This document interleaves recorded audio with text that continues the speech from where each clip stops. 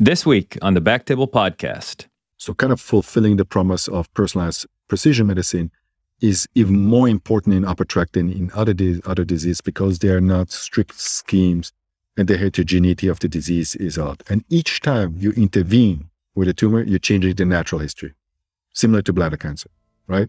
Seeding happens, this happens, that happens. So you're changing the biology, you're changing the clinical behavior. So over-treatment, under-treatment is what we have to get away from.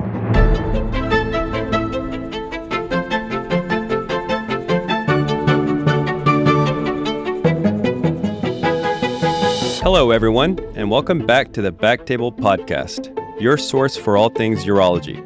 You can find all previous episodes of our podcast on iTunes, Spotify, and at backtable.com. This is Aditya Bagrodia as your host this week, and I'm very excited to introduce our guest today, Chirag Shariat from the University of Vienna, where he is the chairman and professor. Thanks for joining us on the show, Chirag. How are you doing today? Thank you so much. Thank you, Aditya. Thank you for having me with you. Excellent. Well, I think, certainly from my perspective, when I think about upper tract urothelial carcinoma, kind of goes hand in hand with Chirag. Really, I would say paradigm shifting collaborations in the early 2000s with the upper tract urothelial carcinoma collaboration, which not only shed so much light on this orphan disease, but in many ways kind of changed the way that we do collaborative research for rare tumors. Can you just comment a little bit on that experience for us, Chirag? Thank you, Aditya. Actually, the whole story about upper tract just happens like every story that we have in urology where we have a rare entity and, not enough data from large prospective trials or well-designed prospective collection of data to make a decision. So it just, I can, clearly remember the day I was on call and I was with Vitaly Margulis on call and we were sitting there and waiting for a patient to go to the OR at the VA and we're thinking, and I was asking my question about upper tract and he was giving me, he's a brilliant guy. He was giving me the answers from the textbooks and I was sort of, unhappy with the answers because the data that I was reading was, not consistent with the textbooks and so on because they were all based on small retrospective single center cohorts. So we came up with, at that night, it was a Saturday night, with a thing, we're going to change this disease and we're going to do something to really impact it. And based on a previous experience that I had with several mentors like Art Zagalovsky and Seth Lerner, building, multi-center data sets, retrospective to answer questions, I took that experience and tried to reach out to many friends across the globe that I met in the academic world to sort of create a retrospective data set of their experience, their management, and to try to understand what are the key issues in that disease. What I think has been the most incredible experience is a lot of people have come together. We have shed light on a lot of dark areas in the management of upper tract or understanding of upper tract, but obviously we have fallen short out of a lot of important questions because they need to be addressed with prospective studies and molecular analysis and so on. But I think by putting the light and focusing a little bit on this disease entity, suddenly it became an important disease entity. You go to the EAU meeting, you have full poster sessions and lecture series on upper tract. It seems like it is such a high prevalent disease. It isn't, but it shows you that by creating research and shedding light, increasing awareness, a lot of more brilliant people will come and investigate it and make a difference. It has been an incredible thing because I've met more people than ever before through that, and the research has been really more fulfilling and friendships have been created.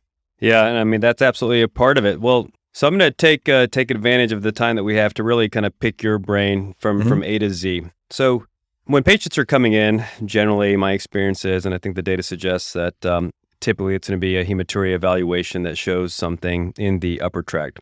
Let's just start out with, basics. What are the critical parts of the history and physical exam when you see a new patient with upper tract disease or suspected upper tract disease?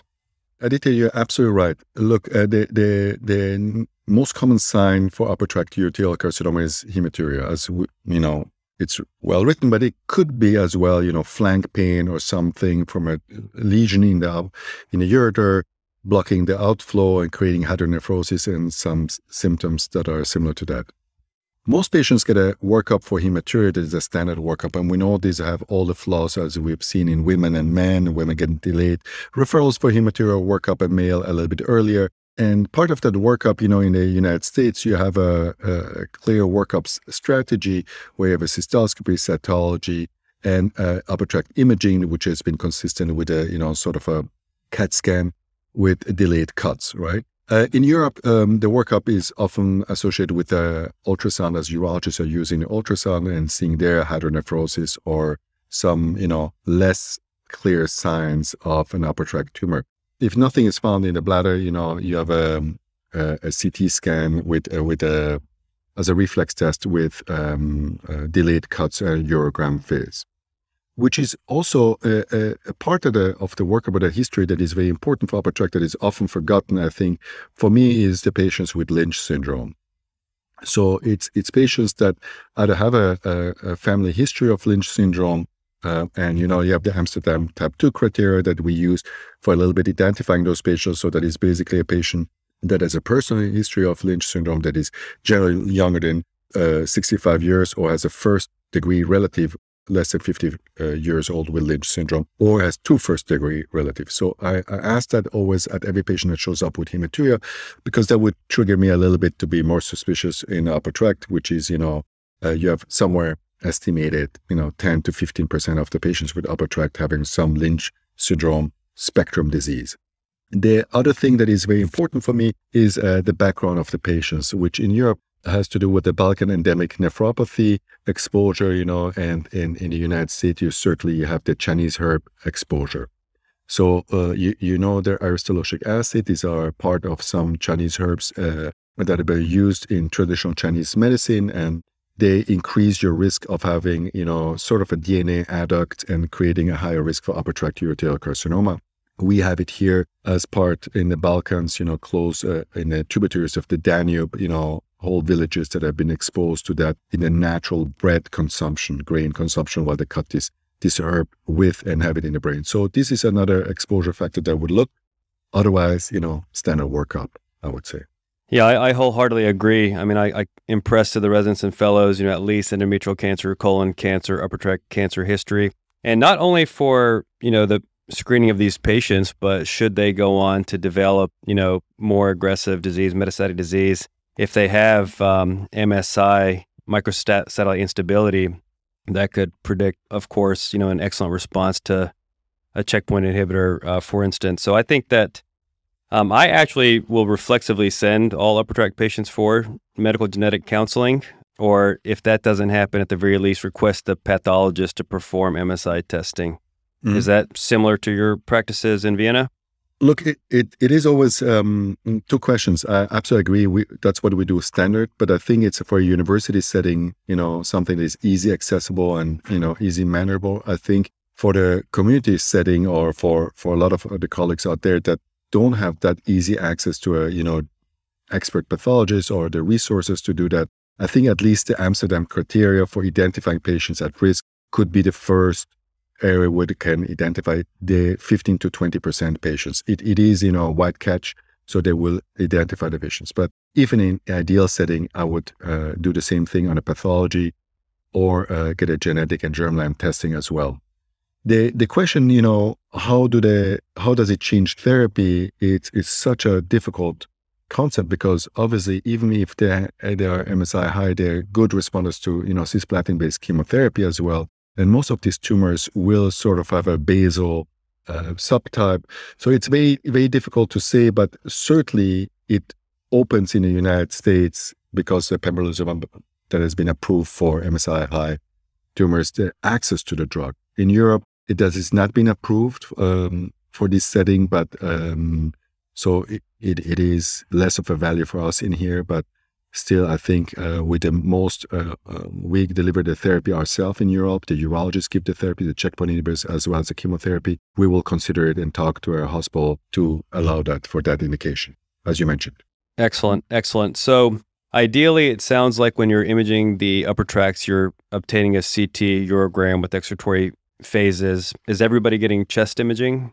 Well, not really. We don't do it unless you have the identification of a tumor that makes sense, So it's always the CT urogram, we get it, MR urogram in patients who can, for some reason in the renal function, and, more and more patients today will refuse a CT because of a fear of high radiation dose. It's a second choice, but which is more difficult accessible in the United States. As mentioned, in Germany and Austria, we use the ultrasound quite often. Doesn't show us ureteral tumors, but at least it gives a first indication if you have a hydronephrosis as a in-office tool to identify. But the CT urogram without imaging of the chest is the standard for us, also in the European guidelines. Okay, so you performed your office cystoscopy with no bladder lesions, and do you typically obtain a cytology at that time? Absolutely. We obtain the cytology, and the cytology, performance of cytology for lower tract is highly variable depending on your cytopathologist and on the method you obtain it. But its performance for upper tract lesion, it's even worse if you have the voided cytology. Now, if you have selective cytology of both ureters with a wash, your performance, specifically your sensitivity improves, but cytology in general is not a great test for upper tract. But we do it for the lower tract, specifically to rule out carcinoma in situ or other tumors that are not seen, depending if you use narrowband imaging or you have already in office some form of Hexvix imaging. So if you suspect that if your bladder is essentially clean and you have a positive cytology and some imaging suggesting an upper tract tumor, how does that factor into your next management, say high-grade cytology? It's a very important point. Number one, you want to make sure you don't have anything in the bladder. Certainly you could have something in the prostatic urethra, very unlikely. Very rare tumors that happen there, but could happen, and you would have seen a lesion during your cystoscopy that would be suspect. But then your question is to evaluate the upper tract. And you're touching a key issue that, one of the early articles was, if I remember well, an article that you've written when you were a student working with Jeffrey Cadito, right? It was like management of the upper tract, conservative management and so on. So I think upper tract tumor, similar to every cancer in urology, has been suffering from one disease with two consequences. One is a monotherapy concept, and the consequences are undertherapy in a lot of patients, like now systemic therapy when they need it as a sort of a sandwich approach in invasive tumors, and overtherapy in a lot of patients, taking the kidney out while it is a low-grade tumor that could be managed, or sometimes even a higher grade tumor that could be without papillary lesion. So for us, I think the weapon of choice, similar to the cystoscope defined the specialty of urology, I think the ureteroscope is the next weapon of choice. Identifying that lesion and understanding what lesion it is, where it's located, and is it multifocal or not? Can I save that kidney? Specifically in elderly, multimorbid patients, patients that are at risk for further kidney deterioration. Yeah, absolutely. So clearly, when it comes to upper tract, staging and grading and understaging, undergrading, misstaging is kind of at the crux of this.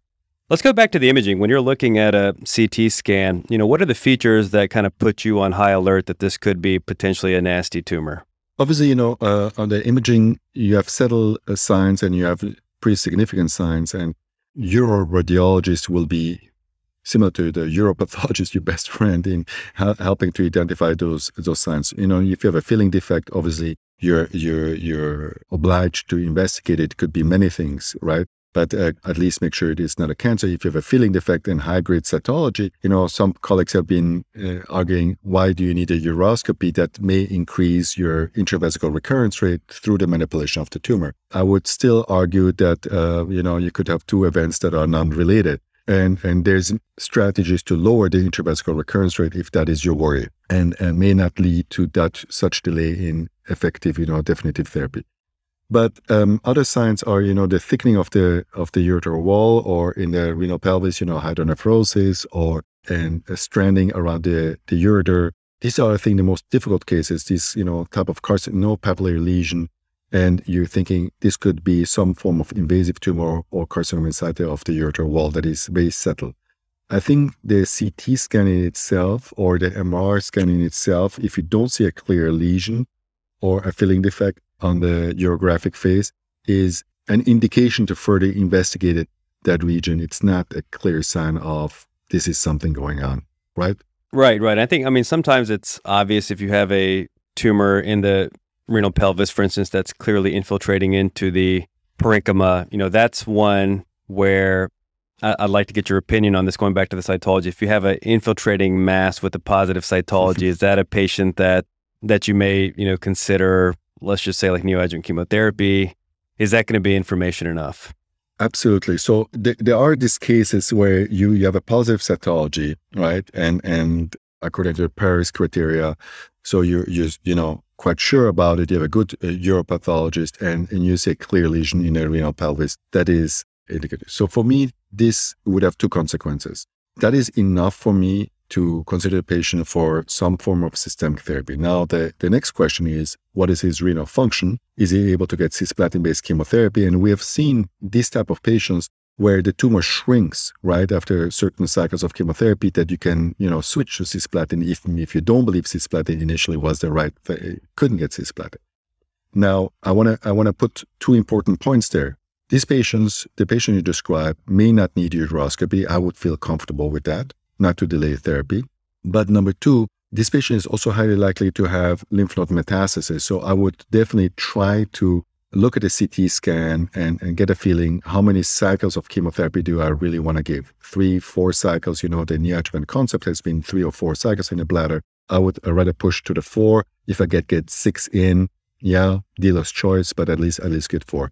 2 years ago, I would say 6 cycles with positive lymph nodes, no questions asked, definitive chemotherapy. Today, based on studies, we have seen that maybe 4 cycles with a maintenance immunotherapy may be an option, and interval maybe nephroureterectomy if you have a complete response. One could discuss that. And another concept I would like to just, that has been really in the last year is carboplatin really that much worse than cisplatin in the upper tract? And look, this I cannot say yes or no. It's based on a POUT trial. You have some other data showing in cisplatin eligible patients, carboplatin may not perform as bad as we thought previously. Anyway, if the patient is cisplatin eligible, you're going to give cisplatin. So I don't know how much that helps me further, but you've touched on a key point. And I think I see I know you're very well, you come from the same school of thought. You would consider neoadjuvant chemotherapy in these patients. There's literally no evidence for that except, the ACOG-ACRIN, prospective single-arm trial with doses MVEC of Vitaly Margulis. And then some retrospective data, and we publish a huge retrospective cohort. You guys publish a huge 3-center retrospective cohort showing that it may benefit. I think it is the right approach, but level 1 evidence shows that probably an adjuvant strategy is based on level 1, based on disease-free survival as an endpoint, which I don't think is an adequate endpoint for this disease, should be overall survival. But I believe in what you said. I would in a patient that I consider high risk, like high volume tumor, high risk based on all the criteria as you've described, and potentially even with positive lymph nodes, I would go for systemic therapy first choice. And based on imaging response, then trigger a radical nephrectomy based on the imaging response, as you mentioned. If he's not cisplatin eligible, what are you going to do then? What do you think, Aditya? Would you give him a carboplatin as a strategy because you feel he's based on the newer data? Yeah, I think you're absolutely right. If you'd asked me 3 or 4 years ago, just the word carboplatin would kind of make me cringe, and I wouldn't even consider it for a patient of mine. But I think the POUT trial was compelling. And it is getting complicated. Going back to like lymph node positive patients, as you mentioned, it used to be 6 cycles of induction therapy, maybe restage them after 3 or 4, see how they're doing, and then consolidate them. I personally think that, the approach that you described of 4 cycles, consolidate with surgery, and then adjuvant checkpoint inhibitors is more compelling. I haven't completely shed my biases against carboplatin. I think I would probably lean towards cisplatin ineligible and approach for a checkpoint inhibitor. But these are the outstanding questions. And I also recognize I have my biases between Memorial, where Jonathan Coleman led a neoadjuvant study, and between UT Southwestern, where it's essentially high-grade upper tract urothelial carcinoma, you get neoadjuvant chemotherapy almost no questions asked because you might miss this window where up to 60% of patients may be cisplatin ineligible. So that's been the philosophy that I've subscribed to. But I recognize that, you have this tour de force level 1 POUT trial that just doesn't exist in the neoadjuvant. You've got your pathologic downstaging, you've got your retrospective outcomes, these MD Anderson series that are pretty compelling, but the same caliber data is not there, I suppose. And the other question is also, for me, you have the CheckMate 274, right?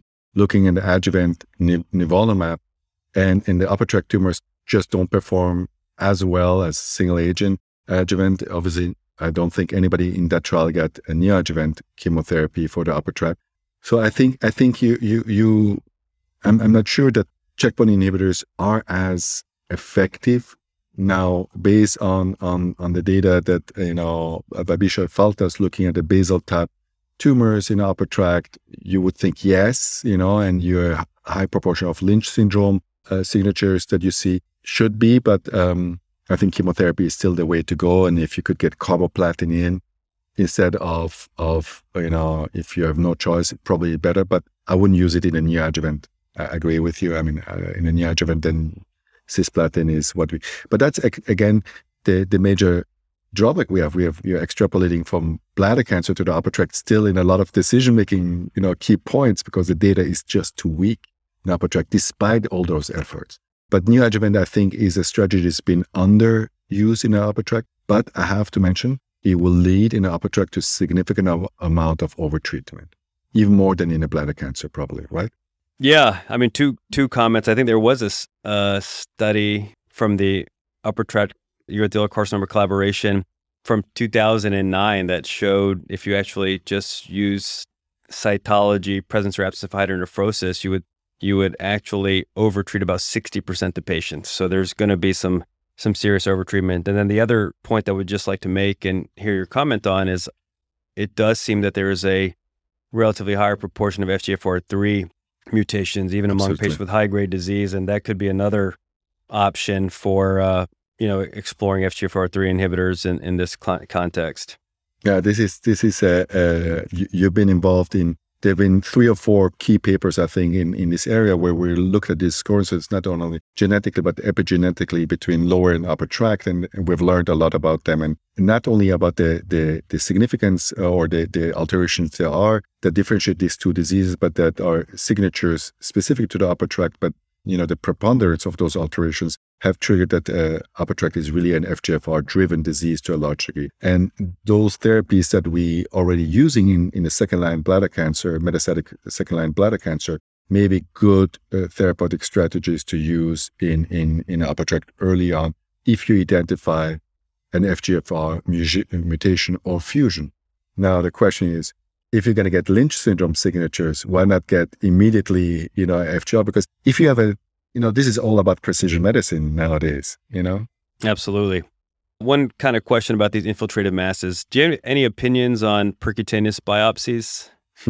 Yeah. When you and I were in training together, so percutaneous biopsies was sort of, we don't want to do that because uteroscopy, became really a fashionable, great thing. And we certainly were very scared. And urothelial carcinoma is such that your biopsy core and could lead, to metastasis there or seeding there. So I wouldn't see really a big benefit if you can stay within the system, right? But do I think it's as a devil as it used to be in the past? No, because our biopsy technique and everything has changed. And I'm not sure with it. But the question is, if you can get endoscopically to it, and if your cytology is negative, and you can get endoscopic to it, because you need some tissue proof of the cancer before you deliver the therapy, I would try to go endoscopically and not get it percutaneous biopsy. But I wouldn't feel as terrible as I used to feel in the past, I have to admit. What do you think? Yeah, absolutely. I think, once upon a time, anything percutaneous as it pertains to upper tract was anathema, that you're going to get roasted. If it's an infiltrative mass and say our oncologist really wants some tissue prior to treatment, I'm pretty much okay with it. I think with the coaxial techniques, it's safe and the risk of seeding is fairly minimal. I wouldn't feel comfortable leaving a nephrostomy tube in. I don't like that strategy. I think the likelihood of seeding that tract is pretty real. But older, sicker patient, save them an anesthetic, do it under local. I do think there's maybe a bit more of a role and a bit more of this kind of dogma surrounding upper tract. And I know this is kind of getting into the weeds on some of the practical things, but this is what, these are the decisions we have to make, I suppose. So, my stance is if it's infiltrative, you just need to get a tissue diagnosis. It's pretty reasonable. And as you're clearly aware, sometimes you go in and the imaging suggests there's going to be something super obvious and you don't see anything. And, whether that's growing extraluminally into the parenchyma, et cetera, can be a bit of a quandary. Absolutely. So I think what makes upper tract still a challenging disease, more this sort of each time you intervene, each case is quite different and it's a low volume of cases. And certainly there's cases where you really need to biopsy it. I agree with you, no percutaneous access, no percutaneous tube leaving behind, but at least biopsying it, I think the risk is very low for seeding and so on. The question is, if you're going to get a biopsy, you may get even a better specimen in the age of, genetic sequencing. May it help your decision-making in the next steps, not for the primary therapy, but maybe for a precision medicine approach. Probably this is going to be more useful in the future. Then, your endoscopic, minute fragment you deliver that is not even good enough for your uropathologist to say what it is, and lo and behold, to tell us how to direct our therapy. So let's hear your kind of approach. Now you've got a patient that you're going to take to a ureteroscopy. First question, is that first ureteroscopy in your mind, is that a diagnostic ureteroscopy? Is there a therapeutic ureteroscopy, potentially both? How do you approach it? It really depends, on the clinical scenario. As you described, sometimes you have a clinical scenario where you just want to get specimen and it looks for the imaging pretty clear, and unfortunately septology is not positive or something. Then, I would go up and say, I want to have as little manipulation as I can, or little manipulation. And then obviously the large proportion of cases where we really believe we make a difference, specifically with uroscopy, is those that you get a specimen that is adequate for your grading at least, and get from the uteroscopic diagnostic at uteroscopic some information about the tumor biology and behavior, multifocal, large, small, pedunculated, not pedunculated, sessile. You kind of want to get that feeling, location, how easy is to access and all that. So you want to collect that information, and often that is also, if you have the feeling this is a tumor that I could consider for a kidney sparing approach, I would use it also as a therapeutic approach. So I'm always the therapeutic strategy with it. So I have the laser on standby for using it, not only for tissue acquisition, but also sometimes for obtaining the adequate specimen. And also my approach to that, is always a sort of a no-touch technique. I would go into the distal ureter, I move up, we all learned with Peggy Pearl how to do it for stones, so it becomes very useful for this, and very carefully to monitor all the ureter below. I like to get an access sheath to that so I can go multiple times up and down after I've looked at the lower part, still in the distance from the tumor, and also with the sort of a concept of probably the seeding of my tumor manipulation being, coming through the access sheath out and not into the bladder. But this is voodoo a little bit. Sorry.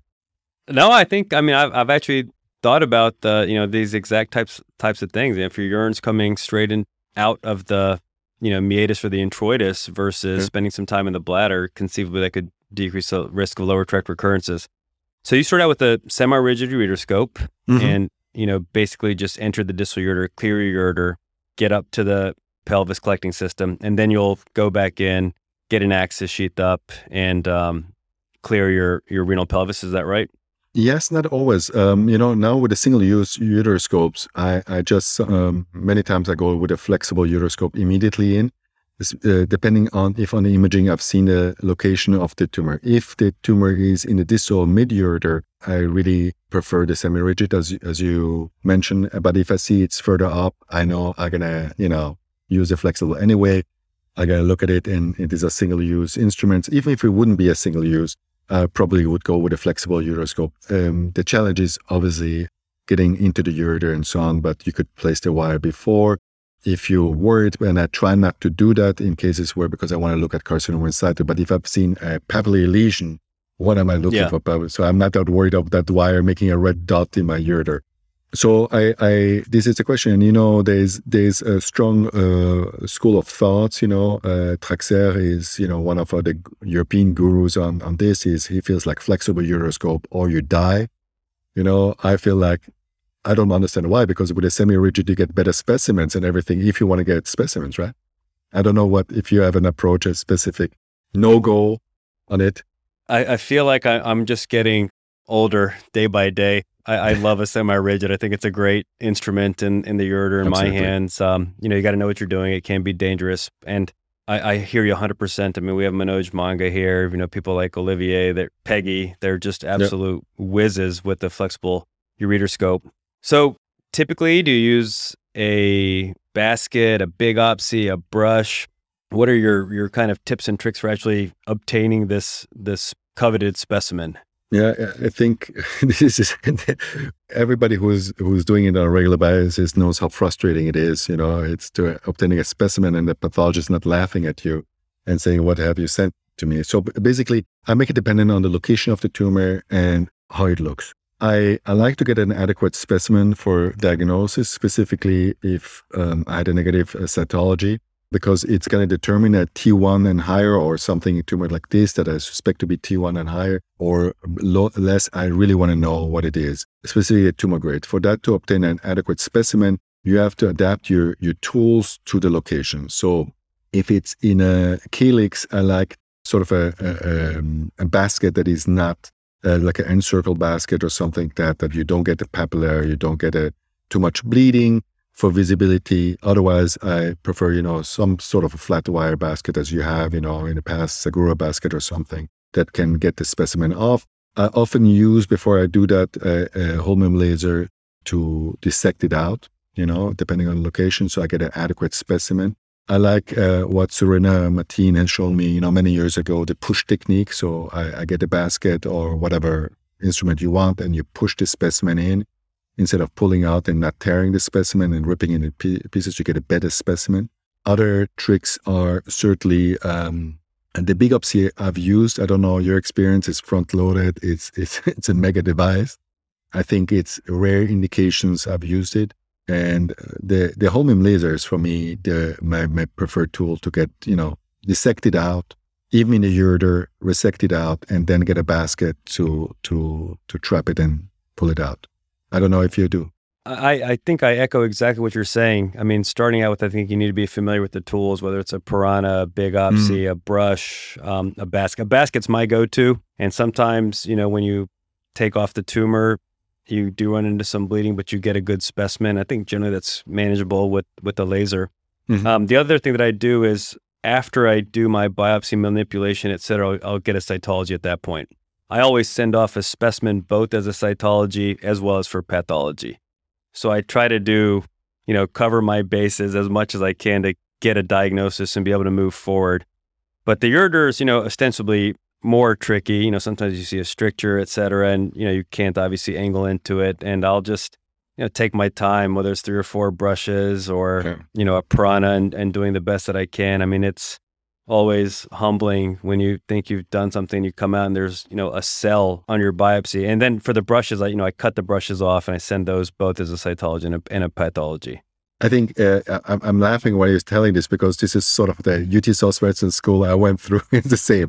Split your odds, get a cytology at least, and it makes so much sense. I absolutely agree with you. I try to always get a specimen for cytology. So before I start, I never thought about after, but it makes even more sense to get a, sort of a selective cytology of that region, right? I get selective. Basically, you look up, you do a retrograde, you get a selective cytology, you do a retrograde, and then you move to the specimen. And then it would be great to have a specimen. And the Piranha, I've used 3-pronged instruments, whatever you need to use to get that specimen out of, the armamentarium is getting always better. I've never used a thulium laser or something like that, but certainly would, the energy source would be good enough to dissect it out. But I really try to dissect a specimen out if I can. Fantastic. And, as you were kind of describing the input when you're doing your ureteroscopy, size, focality, location, presence or absence of carcinoma in situ, it just kind of occurred to me when I talked to the residents about doing TURBTs. There's been some very nice papers on standardized checklists. Yeah.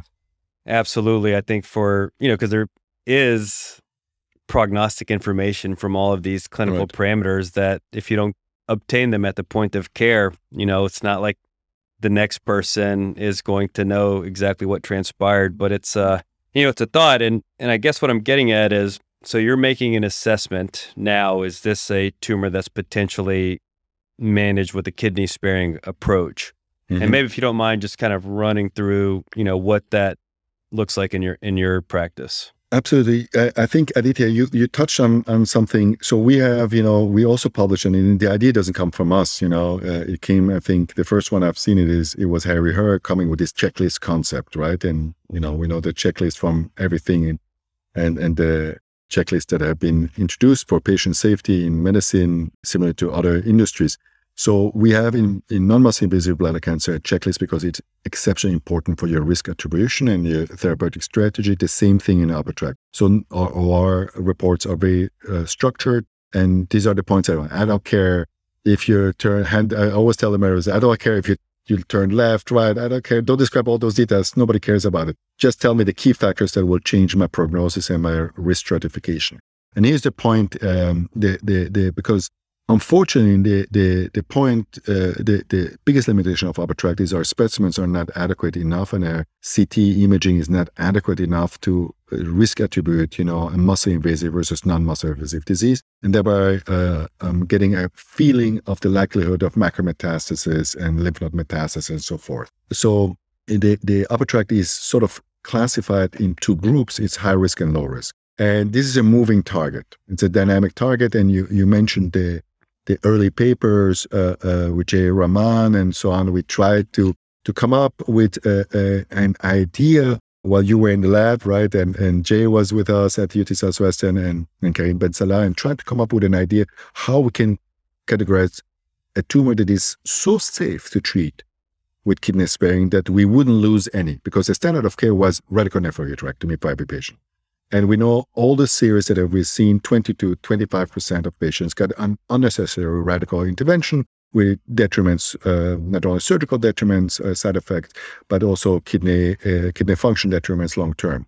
So which patients can we safely spare the kidney without an increased risk of metastasis and progression, but accepting a high risk of reintervention without metastasis? This was sort of the concept. So the criteria that are currently set forth are very restrictive, the guidelines. And every case can have an indication to be a little bit more pushing the agenda. So what we call a low-risk tumor that is sort of, we believe, safe for kidney sparing approach is a unifocal disease, first of all. But we all know if you have three little TA tumors next to each other, that's not what we mean. Unifocal, we mean renal, pelvis, and ureter not be attributed both. Why? Because the likelihood, if you have a multifocal disease at different locations, it's more likely to be a higher risk disease that is misclassified as low risk disease. Number two, the tumor size has to be in some sort of volume that is manageable endoscopically, right? Now comes the question, could you get a PERC access to get a specimen out? We used to do that, but with a modern instrument, with a whole retroflexion and everything, with access sheet and so on, we can get to all the locations and probably can achieve an adequate specimen. So it's 2 centimeters currently the cutoff, but we know that the 2 centimeters is not ideal. There's like 3 centimeter lesions that could be managed, and there's 1 centimeter lesions that are difficult to manage. The cytology needs to be negative because a high-grade cytology is an indication for high-risk disease. And the biopsy specimen, at least I want to know the grade of the tumor, right? The technique I was describing before with holmium excision is sort of the concept of unblock from the bladder, unblock from the upper tract to get a good specimen. But it has to be low grade on the ureteroscopy, and on the CT, as you mentioned, no indication for invasiveness.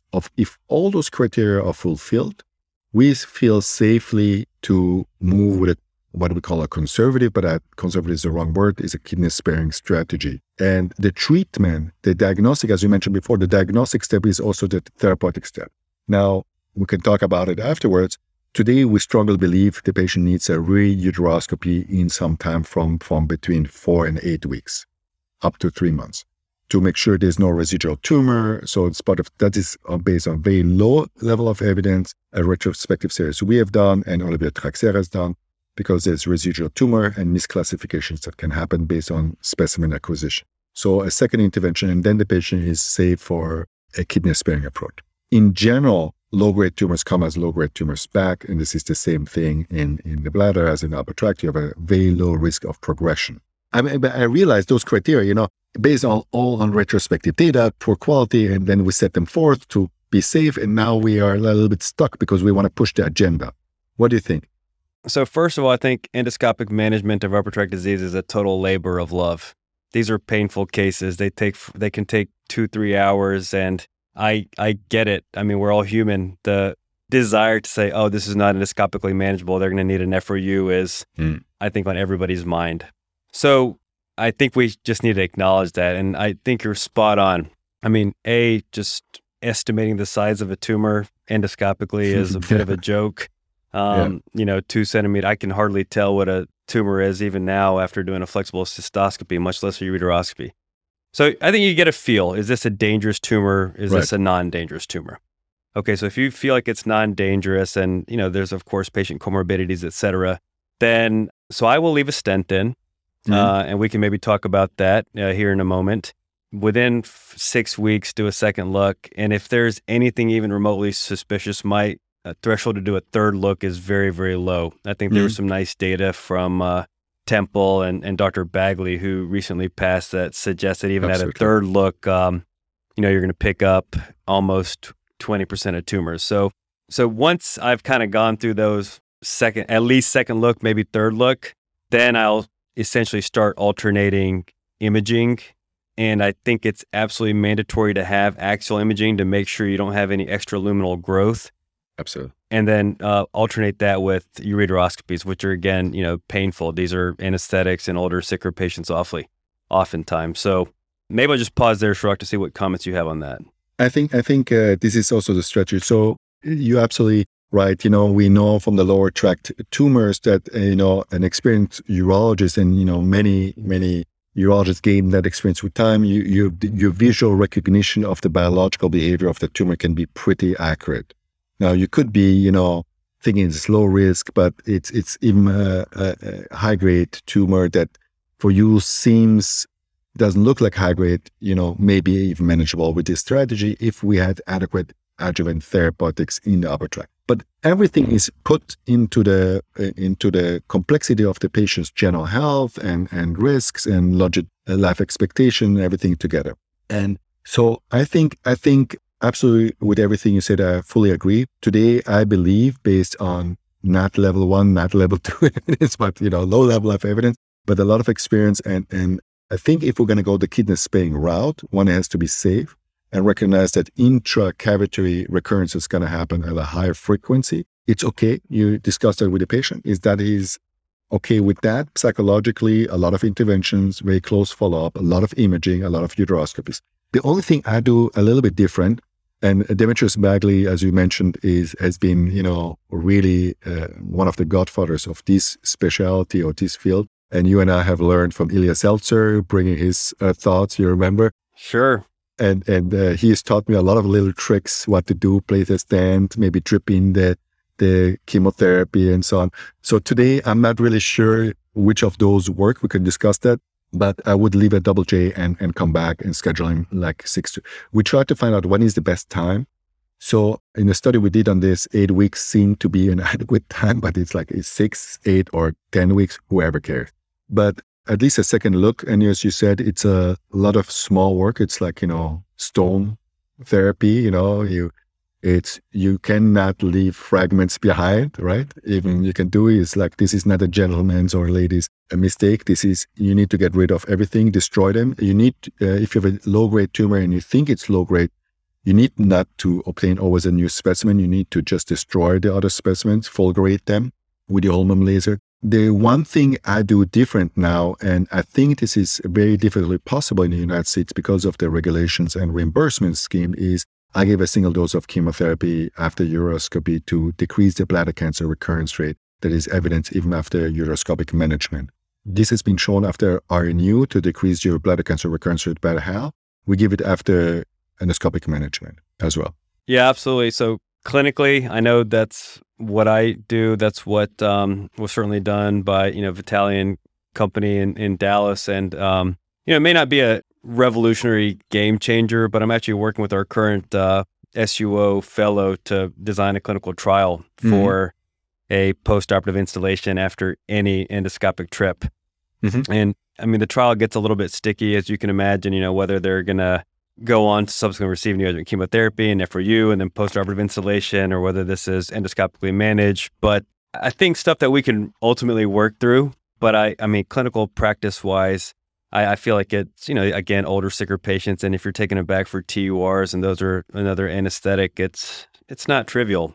And then, so that installation, though, just to be clear, is mostly to prevent bladder recurrences, not necessarily hoping for any retrograde trips to the pelvis and prevention of seeding. Is that fair? Right. I think the in the past, there's been sufficient studies looking at installation into the bladder will have a very low likelihood of retrograde reflux unless you resect the distal ureter, creating unnecessary trauma, stricture risk, and so on. And even in that case, you need 250 cc's to have 50% of the patients having a reflux sufficient to reach the area of your surgery.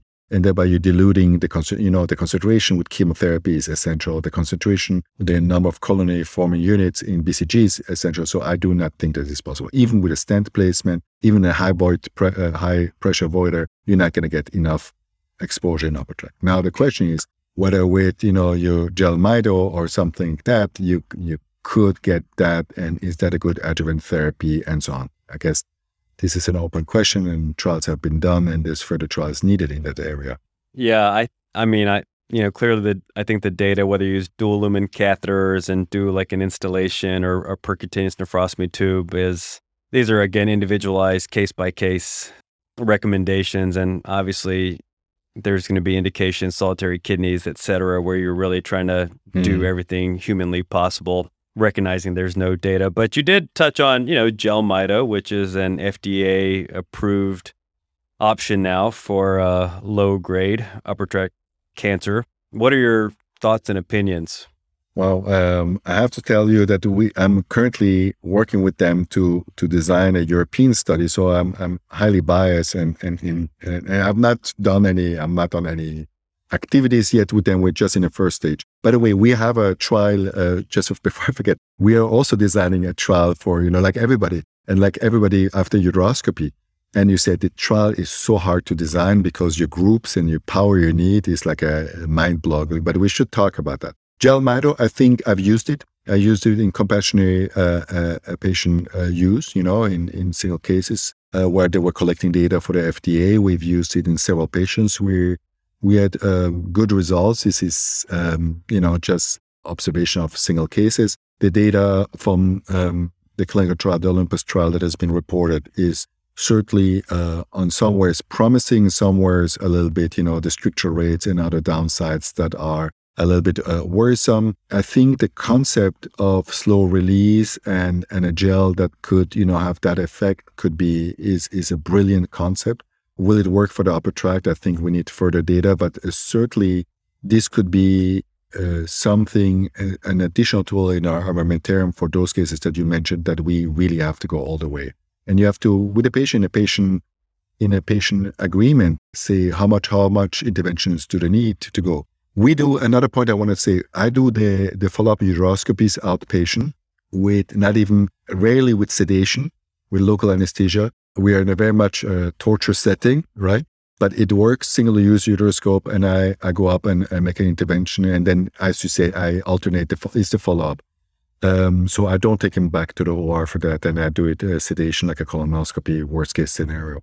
But it is, for this elderly population, a lot of, follow-up every 3 months, but they need every renal unit, at a certain age, comorbid metabolic syndrome and so on. So you're pushing the agenda in many of these patients.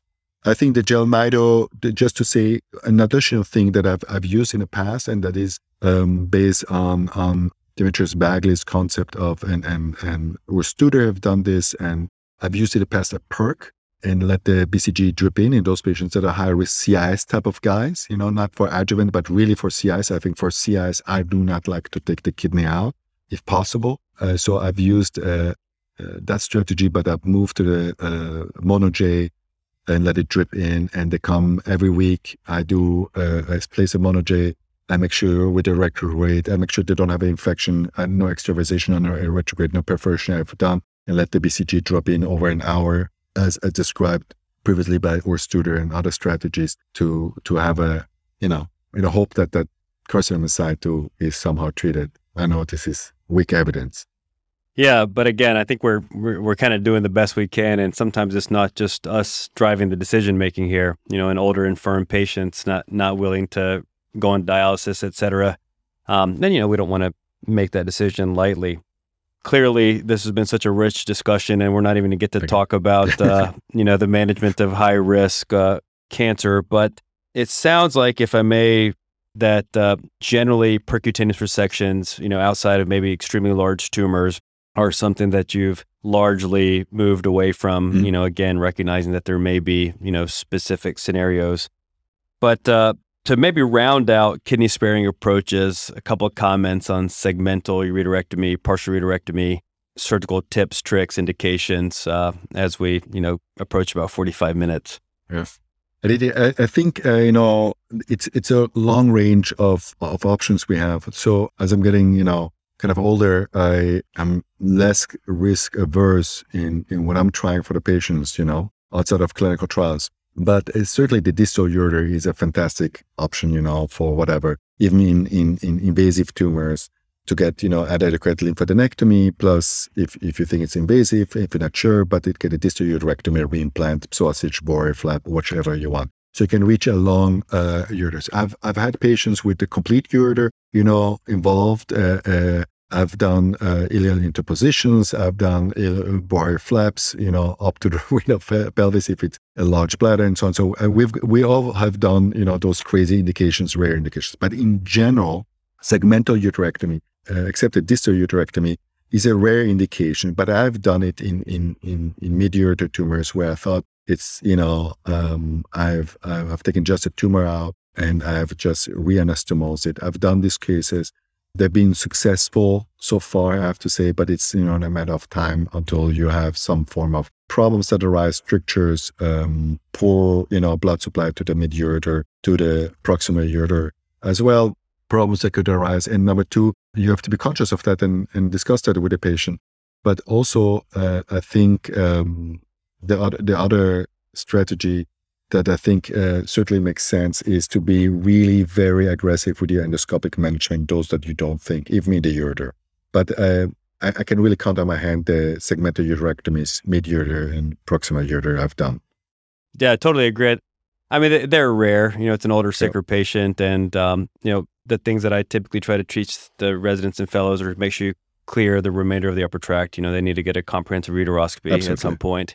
And then, I think it can be tricky, say it's a distal uterectomy, I like to clip above and ideally below, but if it really extends down to the bladder cuff, when you're doing the bladder cuff, I think technically to really get through the perivesical fat, get through the detrusor, have your mucosa out, isolate that so you're not having tumor spill, and where you're, literally holding you've got your stay stitch in so that you're not having any tumor spill into the peritoneum, for instance, or putting yourself at a higher risk of a local bladder recurrence. Any just kind of surgical trips on that, Chirag? Yes, we looked, and you guys have also from UT Southwestern have published papers on this, and we have published a bunch of papers in it in multiple groups. We have also external validation cohorts we have looked at that have tried to look at what is the best management of the distal ureter during radical nephrectomy, but could be also applied to just distal uterectomy. What consistent the data shows us, but I'm not really sure what to make out of it. It's message number one is you need to remove the whole distal ureter with an adequate bladder cup. Okay, we kind of all agree with that. That's common sense. But interestingly, all the early strategies that we've used to, bypass that laparoscopically, doing something, stapling across and so on, have been inadequate. Endoscopically managing and resecting it have been kind of inadequate to consistently achieve a bladder cuff that is sufficient specimen acquisition to ensure that we have a lower risk of intravesical recurrence, which is the endpoint in many of these tumors. Not the metastasis and survival, but the intravesical recurrence rate, and in the high-grade tumors also obviously the other two endpoints. So what I find interesting is you really, I like to see the superior vesical artery. I like to see the ureter. I like to dissect this all out. If I don't see that, I've not dissected far enough. And you're always kind of in a major surprise how far the ureter still is moving into that bladder. And you say you're at the end and you're still not there. So for me, I've even robotically, it sounds kind of a crazy and overkill. And this is what we found in all our data. But I think this has just to do with, selection bias. I open the bladder and I like to look at it from the bladder. So, retroflexing on the ureter, making sure I have it all out. And I don't like that extra vesical approach for myself to make sure. But I agree that in any concept, it cannot be inferior if you remove the whole specimen. Putting the stay stitches, as you said, and so on. The seeding is obviously a problem. So you want to ensure that you don't have seeding. And one strategy that at UT Southwestern, you and I have learned, and I like a lot, but it's no evidence for that, is giving the chemotherapy during the surgery. So you start with giving the chemotherapy, you let it in the bladder, you put a 3-gray catheter, you wash out until you get to that part. It's already out of the system. You may lower but you have to make sure you don't have a bladder cancer. Right. Even if you don't do that, you have to make sure you don't have an active bladder cancer.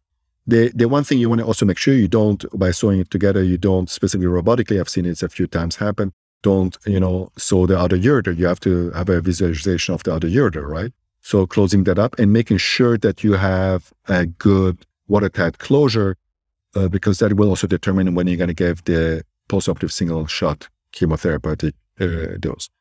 I love the strategy you mentioned, clipping the ureter, specifically radical nephrectomy. I immediately clip below the tumor to decrease the thing. I don't do it with distal cuffs because I don't think it's going to have, pressure going up, but probably makes sense. But clipping above and below the tumor certainly makes sort of a sense. Yeah, no, these are all kind of spot on. And I certainly asked the anesthesiologist as soon as I closed the bladder, can you please mark the urine output? Because I was trying to make sure I haven't bagged the other one. Indigo carmine, for example. Absolutely. I think these are all things where if you say healthily paranoid, you're going to avoid some, potentially catastrophic complications. We have all seen everything. It's always surprising with the things you can see. I've never, I had one teacher that always said, I've never seen this before. Everything can happen.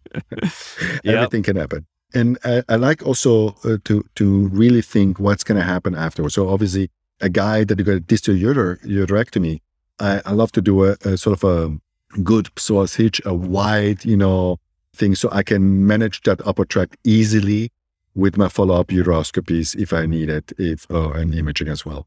Yeah, and I mean, if you have it nice and wide, oftentimes at your surveillance cystoscopies, you can just drive your cystoscope right up into the kidney, and it makes it, pretty manageable. Well, Chirag, I think, this has just been a wealth of information for me, kind of running through, picking your brain on diagnosis and management of kidney sparing approaches. And maybe, as we kind of wrap up here, any just kind of thoughts that you'd like to share with the listenership on your mentality, philosophy, and approach to this disease?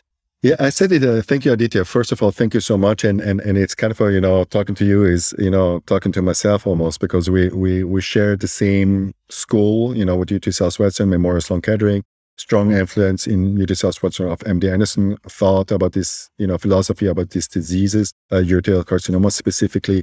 So I think there's the one thing I want to really push the agenda is the 2 points we touched upon.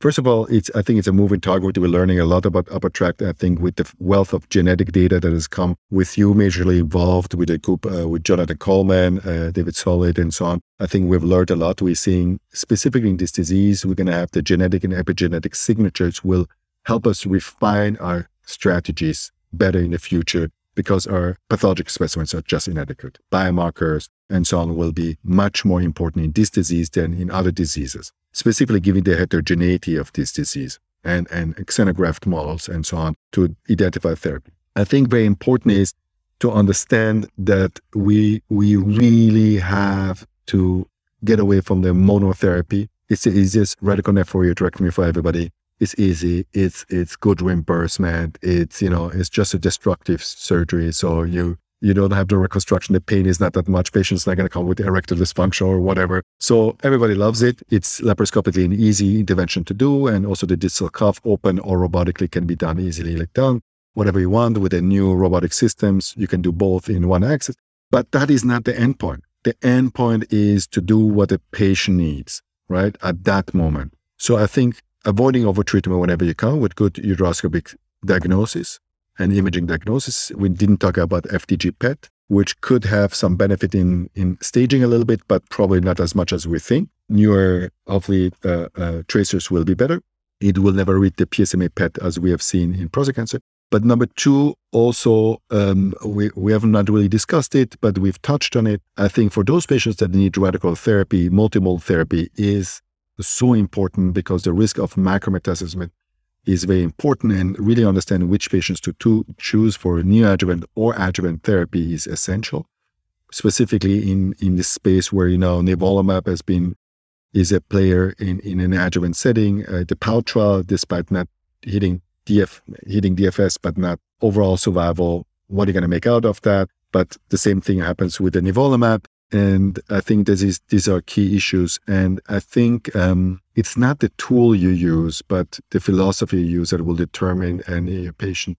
With the patient design, that patient-centered and together with the patient, this strategy that fits him or her with that tumor at that moment are based on that biology at the time. So kind of fulfilling the promise of personalized precision medicine is even more important in upper tract than in other disease, because they are not strict schemes and the heterogeneity of the disease is out. And each time you intervene with a tumor, you're changing the natural history, similar to bladder cancer, right? Seeding happens, this happens, that happens. So you're changing the biology, you're changing the clinical behavior. So over-treatment, under-treatment is what we have to get away from. Yeah, I think that's spot on, Chirag. And, it just maybe reflecting a bit from the 2009 cancer paper, Outcomes of Radical Nephroureterectomy, to where we are now with the advances in sequencing, the advances in understanding, the biology between Lynch syndrome and aristocolic acid, prospective level 1 data like the POUT trial. It's really been an explosion. And, I think it's fair to say that exciting this international interest in upper tract, squarely falls in your domain in a large place. So, thanks for your contributions for upper tract and, for your thoughts today. It's really been a pleasure, and look forward to having you again soon.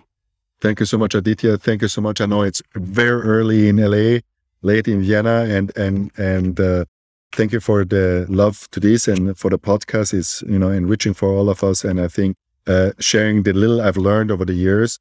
But the last thing I want to say, all this is only possible, and I'm not going to say it's because of patients, so on, like, all these sentences everybody say. It's because people have to come together to address a rare tumor.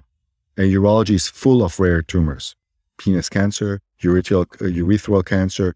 We have a lot of rare tumors. Even testicular cancer, if you think about it, it's not that common disease. So putting all these brilliant minds together, getting the researchers activated to it, the clinicians, young dynamic minds pushing the agenda, learning from other specialties, learning from the endoscopists, from the stone experts and so on, has really been, and the technological access has revolutionized our view of the disease, but has not changed the biology of the disease, just helped us to address the biology better. All right, perfect, Chirag. Well, I know you got plenty going on, man. It's really nice to spend some time talking with you, and congrats on the baby, and best of luck with the next 6 months. And a late bloomer here. Fantastic. Well, thanks, Chirag. Thank you. Really, really nice to see you.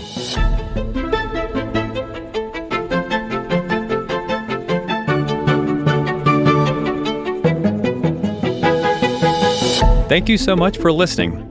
If you haven't already, make sure to subscribe, rate the podcast 5 stars, and share with a friend.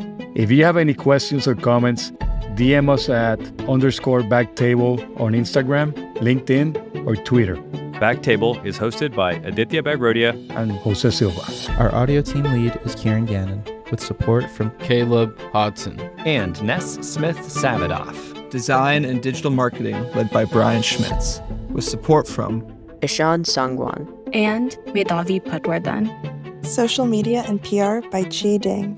Thanks again for listening and see you next week.